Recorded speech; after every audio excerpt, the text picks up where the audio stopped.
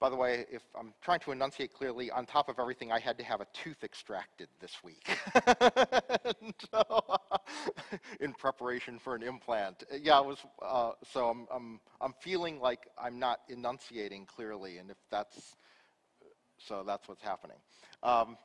Okay, our gospel lesson today is taken from the Gospel according to Mark, chapter 4, verses 35 through 41. On that day, when evening had come, he said to them, "Let us go across to the other side." And leaving the crowd behind, they took him with them in the boat, just as he was. Other boats were with him. A great windstorm arose, and the waves beat into the boat, so that the boat was already being swamped. But he was in the stern, asleep on the cushion, and they woke him up and said to him, "Teacher, do you not care that we are perishing?" He woke up and rebuked the wind and said to the sea, "Peace, be still." Then the wind ceased, and there was a dead calm. He said to them, "Why are you afraid? Have you still no faith?" And they were filled with great awe and said to one another, "Who then is this, that even the wind and the sea obey him?" Well, I think we all have very personal, different recollections of history and changes in culture and stuff like that we've experienced. I think over time we experience that things are different, but we remember, the trigger points perhaps differently. One of the things that I think is different, that for me that I've noticed that probably over the last 20 years, is this emphasis on the concept of like empathy.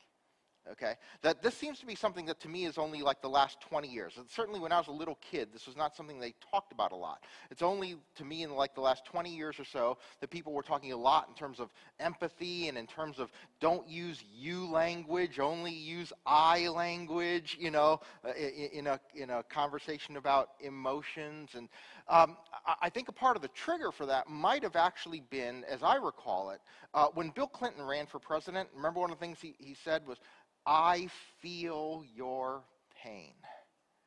And that got a lot of news. People talked about it. I feel your pain. And it was kind of different. It was very unusual because up to that point, we didn't expect political candidates to say, "I feel your pain." We expected them to talk about whether they're going to raise your taxes or build highways or, stuff like that. Not this "I feel your pain" thing. And to me, that was kind of a watershed moment in people talking about empathy and people talking about, always when you're in confrontation, always use I language, and not you. It sounds blaming and all that kind of thing. And somehow in this past 20, 25 years or so, we've gotten to the point where it seems to me that to a large extent we're defining reality in terms of our feelings through the lens of our emotions. And that's not necessarily a bad thing, but it can get to an extreme to the point where if you take that to an extreme, then it means that that the only interpretive lens for the world is how I feel about it. And so truth is embedded in my feelings. And this idea of reality and how we feel about it is kind of central to this story. See, what happens in our story is that Jesus gets in the boat with his disciples. They hit this storm. The boat's being swamped. And then the disciples go to Jesus, who is asleep. And they go to him and they say, "Do you not care that we are perishing?" And one of the things about this is you can read that sentence a couple different ways. But when you look at the Greek sentence construction, the implication is that the care is attached more to the word "we." Okay? In other words, like it could be, "Don't you care that we're all, that the boat's going to sink?" But don't you care that we are perishing? Don't you care about us? How can you be asleep? Don't you care about us? Like I said, in the Greek sentence construction, you would attach the word "not caring" to the "we." So are you not caring about we? Are you not caring about the fact that we are so concerned? And so they're terrified, and Jesus is asleep. And this happens. I think that one of the things we think about with our friends is when we're really worried about something, we hope that our friends are going to worry about it as well. All right? They're not actually asking Jesus to do anything about it. They didn't say, Jesus, wake up and stop this storm. They said, don't you care that we're perishing? See, they actually didn't ask Jesus to do anything about it, because it says just a few verses later, who then is this that even the wind and the sea obey him? When he actually stops the storm, they're surprised. So this wasn't the expectation in waking him up. They're not like, okay, let's wake Jesus up and he'll put a stop to this storm thing. It was, wait a second, Jesus, our leader, is asleep when we're panicked. We're terrified, and he's asleep. And we just don't want him to be asleep when we're terrified. But sometimes I wonder if that doesn't carry over into the way we think about God in our tough times. That, when we're having a tough time, when we're really worried about something, when there's something that is really weighing on our minds, we kind of want God to be as worried about it as we are. We want, God, I'm worried about this. I need you to be worried about it with me. But I really wonder if sometimes when we're really worried about something, Jesus isn't actually just asleep. Because I'm not sure that my top worry is actually God's top worry. I'm not sure that what I am worried about most in my life is actually what God is worried about most for my life. And I think this happens all the time, right? Parents, kids, all the time. You deal with that, right? Your kid is absolutely worried about, I don't know, you name it, but I'm sure there's something, okay? Absolutely worried about their shoes or that they're going to wear to school or what's in their lunchbox or whatever. They can be absolutely worried and they're upset. They can throw a fit, right? They can have a screaming, yelling match about it. And you as the parent are going, yeah, that's not really worth it. That's not really something to get all worked up about. And so I wonder if that isn't actually a lot of Jesus's, response to some of the problems that we have. And maybe when we're really worried about something, we ought to think and put it in perspective and say, okay, but before I really want God to make this the most important thing in God's life, we should wonder, is this really what God is worried about for me? How is God looking at it? That when I'm all panicked and when I'm all worried and when I'm all stressed about what's happening, is God actually worried? Is God actually concerned? Is God actually looking at my situation and worried about the situation? Or really, is it more like this where God is worried about the fact that they're worried and kind of saying, why are you so worried about it? I mean, remember what he says to them. Why are you afraid? Why are you afraid? He wasn't worried about the storm. He just rebuked the storm. Peace, be still. Storm stops. I don't think there's a Greek word for eye roll, but in my image of this situation, I think Jesus throws some serious eye roll when he's getting rid of the storm. Yeah, right, okay? All right, storm, just go away. Stop. Leave the area. Why are you afraid? See, they're afraid of the storm. We're afraid of the storms in our lives. But I think Jesus is telling us to think differently about the things that are around us, the storms that we're facing. See, we tend to get very wrapped up into our circumstances. We tend to get very wrapped up in thinking about what's going on around us in the moment. And I think it's quite possible that Jesus has a different concern. I think it's quite possible that Jesus is more concerned about where we're going as opposed to what our circumstances are in the moment. I think he's more concerned about where we're headed.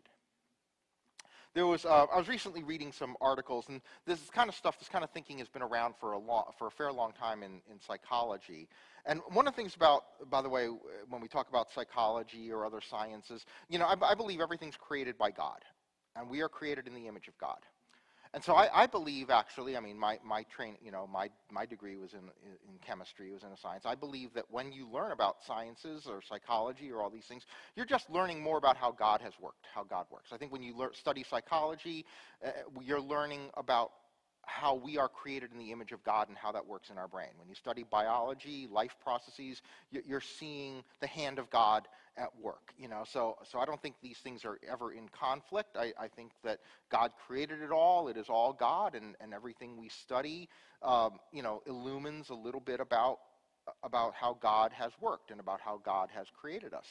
And there's this professor, a psychology professor at Cornell. His name is Tom Gilovich, and he's done a lot of work in something that psychologists have talked about for a long time, and it's this thing they call self-discrepancy theory. They come up with fancy words for things that are pretty simple.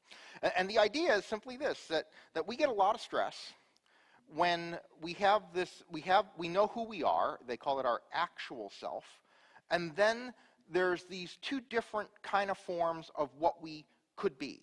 They call one the ought self. And the ought self is the person who's driven by other people's expectations of you. Okay? So I ought to, I should have, etc. And so it's the ought self is other people's expectations, and there's stress when our actual self isn't in sync with our ought self. But there's another self they talk about, which is the ideal self. And the ideal self is who I could have been, okay? Who I could be. And that there's a great deal of stress when your actual self there's a discrepancy between that and your ideal self. Now, the psychologists don't bring God into it, but when I hear ideal self, I immediately think God, okay? When I hear ideal self, I immediately think of that as being the person God intended us to be. That when we're created in the image of God, that's our ideal self. Who is my ideal self? It is to be anything and everything that God created me to be. That's my ideal self. And one of the things that is interesting about this is that the ought self, they said, is rooted in your actions.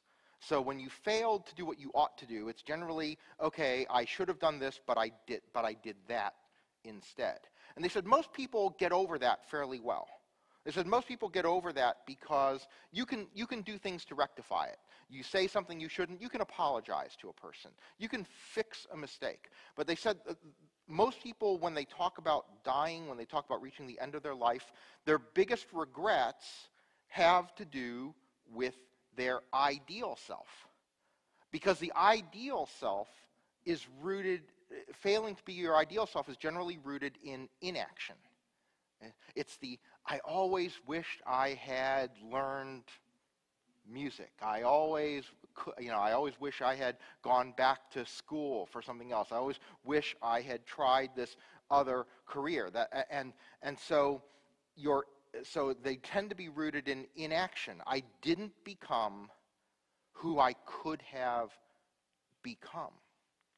And so one of the things that the professor says, he says, the failure to be your ideal self is usually an inaction. And in the long term, the inaction regrets stick around longer. The inaction regrets stick around longer, that you are haunted more because you can't get the past back in that, it would be great. I would love to be 25 again, and go back through things. One of the things I've always felt, I think most people want to be 25, but knowing what they know at 55 or whatever, you want to, can I go back in time, but I don't want to forget everything I've learned along the way. I want to take the wisdom that I've gained, but go back and have a do-over. But, God can't fix inaction. God can forgive, right? You mess up, but you can't fix inaction. And let's go back to the start of the story. The start of the story was really simple. Jesus says, let us go across to the other side. And the disciples get in the boat to go to the other side, because there's an adventure that awaits them on the other side of the sea. So the important thing was actually that the disciples said yes, and they climbed into the boat, and they headed for the other side. This is what's important, that they didn't stay on the shore where they were. And the storm that came up in the middle was just this distraction while they were doing what it was that Jesus had said that he wanted them to do, which was get to the other side. And then they got in the boat, and Jesus went to sleep. They got in the boat, and Jesus went to sleep because they were on their way to this other side. The disciples forgot. They lost faith. They lost confidence that Jesus' intent was to get them to the other side. And so they could have just gone to sleep as well till they got there. See, God's going to get you to where you need to be for God. And we worry so much about what's going on around us. And we perhaps don't worry enough about where we're supposed to be going, about where we're supposed to be headed. And we need to just understand that the destination is what we need to be thinking about. The destination is what we need to worry about. And we need to have confidence that says that God is going to get us to where God needs us to be. The key part of the story, like I said, was they got in the boat. So get in the boat. You know, when Jesus says, let's go, get in the boat. Get ready to go. And Jesus will get you there. And the stuff in between, take a nap. It's not the biggest concern. The other side is the concern. Amen.